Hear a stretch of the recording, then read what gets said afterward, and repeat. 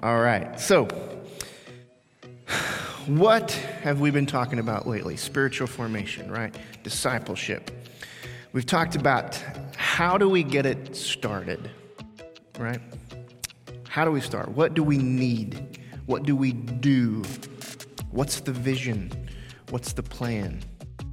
We talked about these transformative qualities that define life in the kingdom of God, and how for many of us, while we're aware of them, they often seem more like elusive ideals rather than things that we can actually grasp in this life.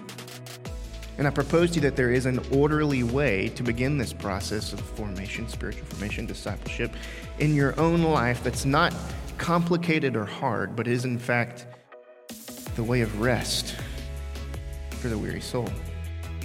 We've spoken about the subconscious narratives that we believe and therefore live by, because those are the things that we actually do. And how, if left unchecked, these narratives can severely hamper our formation process. For example, the narrative that says those transformative qualities aren't actually attainable, right? That they're just elusive ideals, will prevent you from ever really intending to chase after them. Can you see how that narrative would affect you negatively in your formation? But last week we spoke about the unique role of the Holy Spirit in your life to guide you into the truth that is Jesus Christ, right? And enabling you not just to think rightly about God, but to begin to think with God. To be in step, in sync, to gel, right? To have chemistry. It sounds weird when you say it. To have chemistry with God. Synergy is a great word, but I don't think it quite captures what I'm after, right? But I do love the word. I do love the word synergy. But anyway, the Holy Spirit is the guide and the director of all of this process, right? And today we're going to look at a third crucial component in your formation. So again, we're in this season of Epiphany, or Epiphany Tide as it's often called. It's the season immediately following Christmastide in our liturgical rhythm of preparation, celebration, and walking it out, right? As an aside, I'm not sure if you noticed when I first showed the graphic on Facebook in our GC Life group, but I wanted you to see the direction of time in this calendar. Did we get that up? You'll notice, hopefully, that it's going counterclockwise. Why do you think that might be? Something to ponder. In Advent, we learned to prepare for God with us, right? At Christmas time, we celebrated God with us. And then here in Epiphany Tide, we are learning to live within the reality of God with us. Receiving Jesus as a gift, not just for us, but for the whole world, right? In our gospel reading in this season, they tend to focus on the life of Jesus and how he lived the kingdom of God here and now on earth. And the reading this morning affirmed Jesus of Nazareth as the prophecy foretold, but also Jesus knowing the heart of Nathanael before he met him, right? There's that divine quality that pops up. And even proclaims, "You will see heaven opened and the angels of God ascending and descending upon the Son of Man."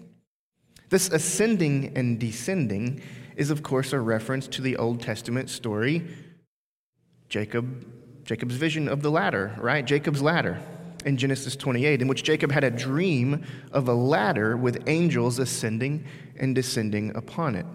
That word translated as ladder could just as easily be translated as stairway. And so Jacob's seeing a stairway to heaven.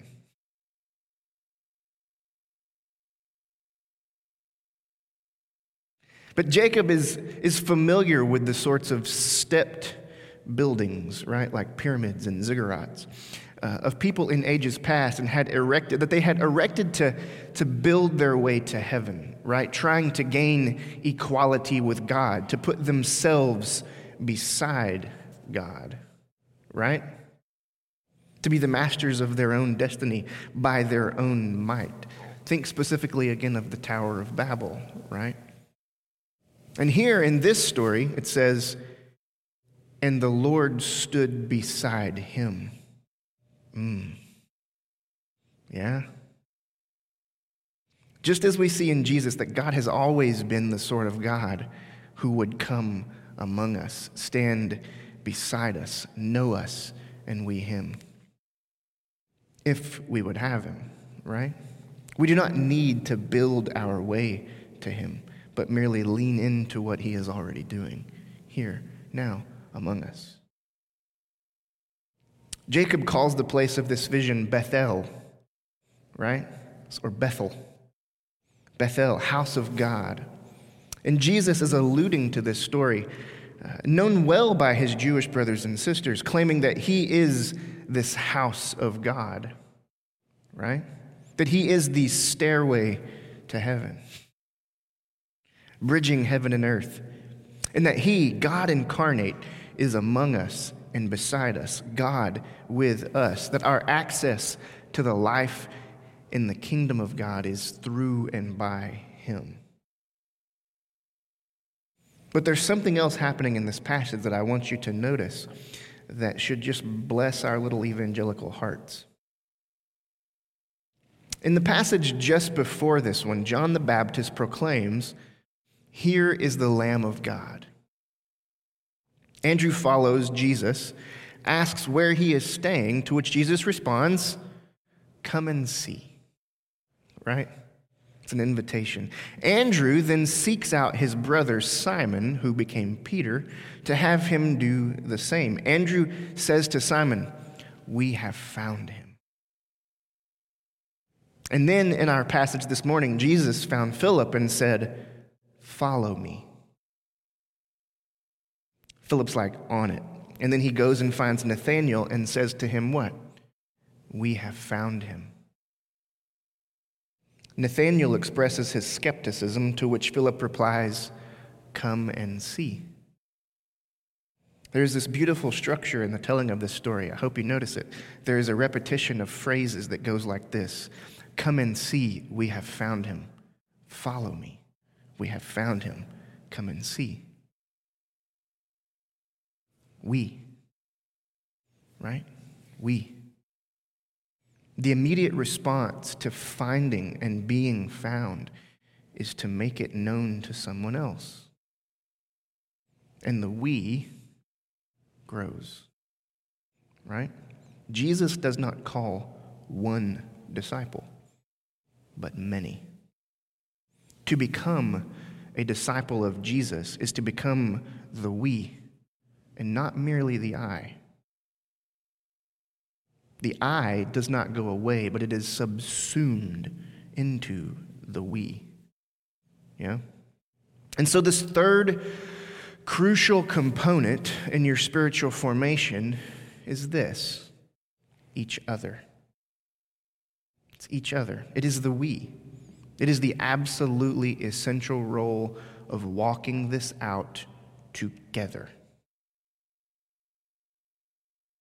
Come and see, we have found him. We have found him. Come and see. I have mentioned to you numerous times that you have a spirit and it has been formed, right? I've taught you that the things that form you are always coming to you from outside of your own self, predominantly your social context, right?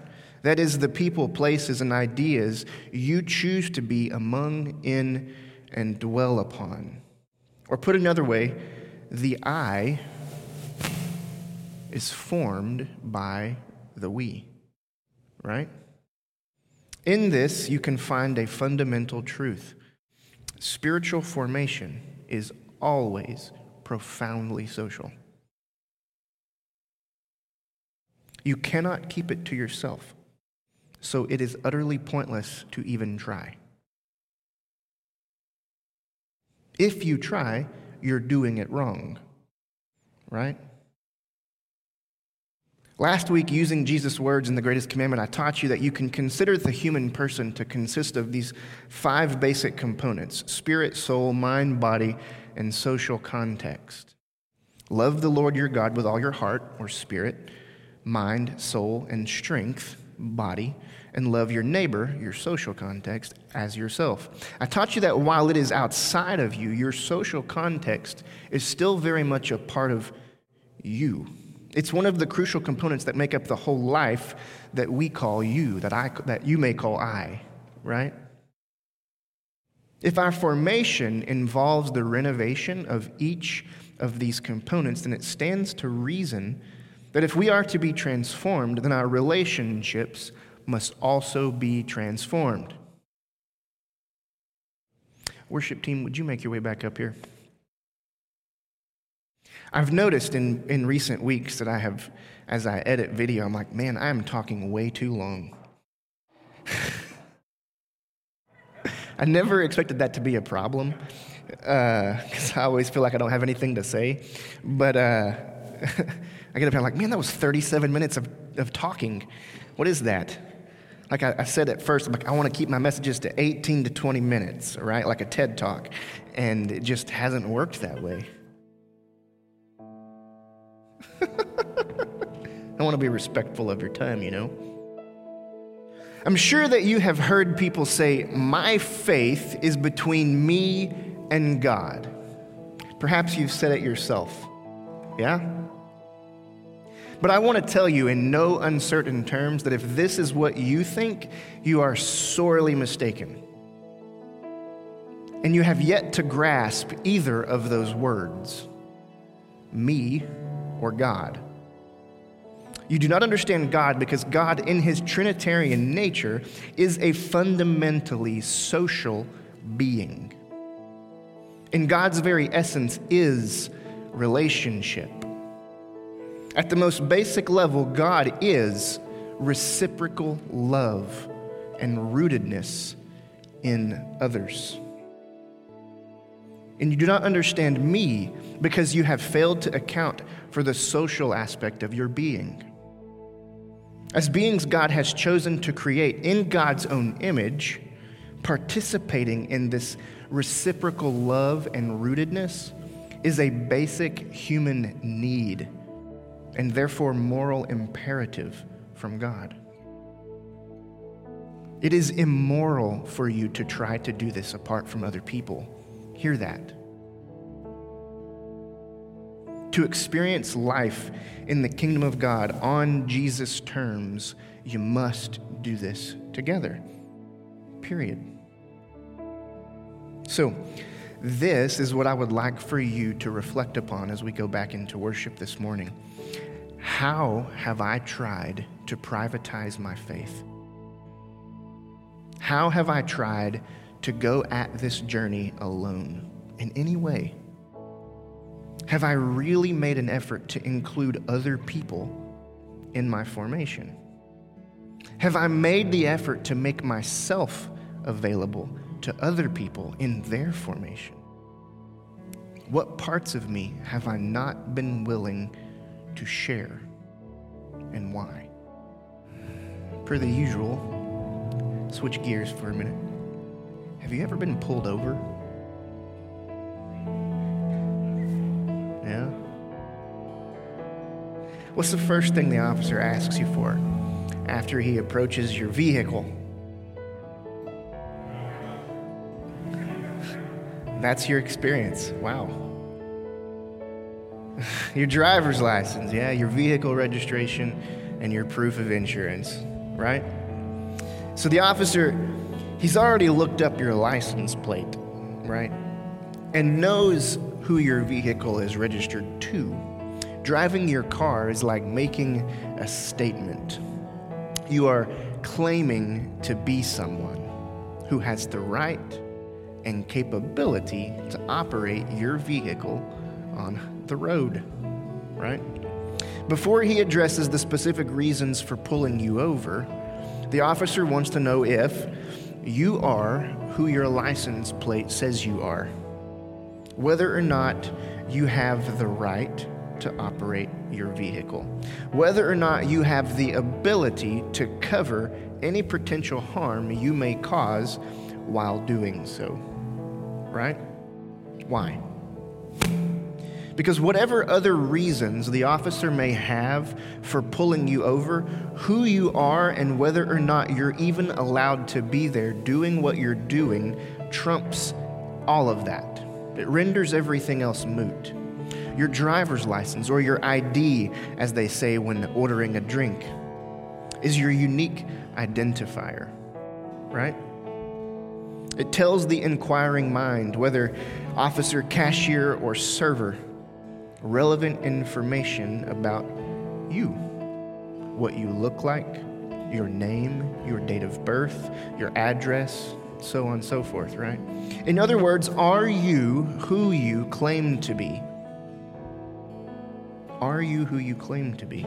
Elsewhere in John's gospel, Jesus issues a new commandment and says very specifically that this commandment's fulfillment is one of the surest signs of your spiritual formation. He says, by this, everyone will know that you are my disciples. I'm sure some of you are familiar with this passage, but before we move on, let's pause and think about this for a second. That's pretty huge, isn't it? By this thing is the key identifier of the group of people who claim to follow Jesus. If this thing is not present, then it stands to reason that a person may not really be who they claim to be. Christ's disciple, or at the very least, that they're just getting started on this journey, that they're spiritual infants, right? In other words, are you who you claim to be? Can I see some ID? That's what we're going to title this message. Can I see some ID? So what could this thing, this key identifier, this ID, what could it be? It could be a confession. It could be like a set of beliefs, right? It could be a particular form of prayer. It could be the clothes we wear. It could be adherence to a particular statement of faith, or any number of other things, right? Throughout church history, Christians have given other Christians, as Pastor Larry used to say, the left foot of fellowship, right? That is, they've given them the boot. They've, in effect, excommunicated them from the congregation. They've done this for a host of reasons, from confessions, religious form, clothing, purity codes, statements of faith, and a number of other things based on varied definitions of what constitutes sin. Are you in or are you out? Are you one of us or are you not one of us? But you know what? As far as I can tell, as I've surveyed this, I've never seen someone removed from a congregation for lacking this key identifier. This thing by which they will know us. It's kind of huge, isn't it? Of all the things we choose to exclude or divide over, I've never seen it occur over this thing. How is that? If you're unfamiliar with this passage, I'm sure the anticipation is killing you. So here it is. By what shall everyone know we are Jesus' disciples? By what will everyone know that we are who we claim to be? John 13, verse 34 to 35, it says this, I give you a new commandment, that you love one another. Just as I have loved you, you also should love one another. By this, everyone will know that you are my disciples, if you have love for one another. If you have love for one another. Boy, howdy, that just complicates the fire out of things, doesn't it? The mark of your identity in Christ is whether or not you love one another. Crud. We're all a bunch of babies, aren't we? And note here the qualifier Jesus gives. It's very specific. This is not just any sort of love. It's an agape love, right? See, in English, we only have like one word for love, but like in Greek, they have 4. And like in Hebrew, it's like 7 or 8, right? It's, we use the same word to say I love my wife as we do as I love tacos, right? But this agape love, it is the genuine desire for the good of another person, even at your own expense. It's not like how you love tacos or cake, because you do not desire the good of tacos or cake. You desire to consume them for your own enjoyment, right? You don't love tacos, you lust after tacos. And full disclosure, so do I. Anyway, it's not like the kind of love where you can just say it and have no real tangible effect on how you live or what you do. It's not loving at arm's length. It's not loving but still condemning. It's not any of that. 19th century Danish philosopher Søren Kierkegaard, he was a Christian man who many consider to be the father of a school of philosophy called existentialism. He once said this: "The Bible is very easy to understand." Some of you go, "Nuh-uh." But we Christians are a bunch of scheming swindlers. We pretend to be unable to understand it because we know very well that the minute we understand, we are obliged to act accordingly. So here's the very specific qualifier Jesus gives: just as I have loved you. Right away, we become scheming swindlers again, don't we? But here's what the Bible says: the mark of your identity in Christ is whether or not you love one another like Jesus. So the obvious next question is, well, how does Jesus love? I think you know the answer to that. In another of John's writings, addressing this very question, he answers like this. We know, this is 1 John chapter 3, verses 14 to 16 and verse 18. We know that we have passed from death to life because we love one another. Whoa. Whoever does not love abides in death. Ouch. All who hate a brother or sister are murderers. Look out. And you know that murderers do not have eternal life abiding in them. We know love by this, that he laid down his life for us, and we ought to lay down our lives for one another. Little children, let us love, not in word or speech, but in truth and action. And there's that pesky scheming welling up again, huh?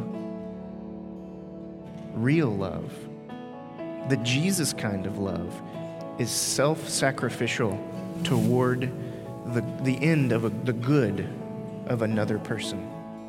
Real love looks like Jesus, after being beaten, carrying a heavy cross down the road and noticing women weeping and saying to them, "Don't weep for me. Weep for yourselves and your children." Real love looks like Christ crucified for the very people who put him there, and then having the wherewithal to still say, "Forgive them. Forgive them of their ignorance and hate." By this, Jesus says, everyone will know that you are my disciples.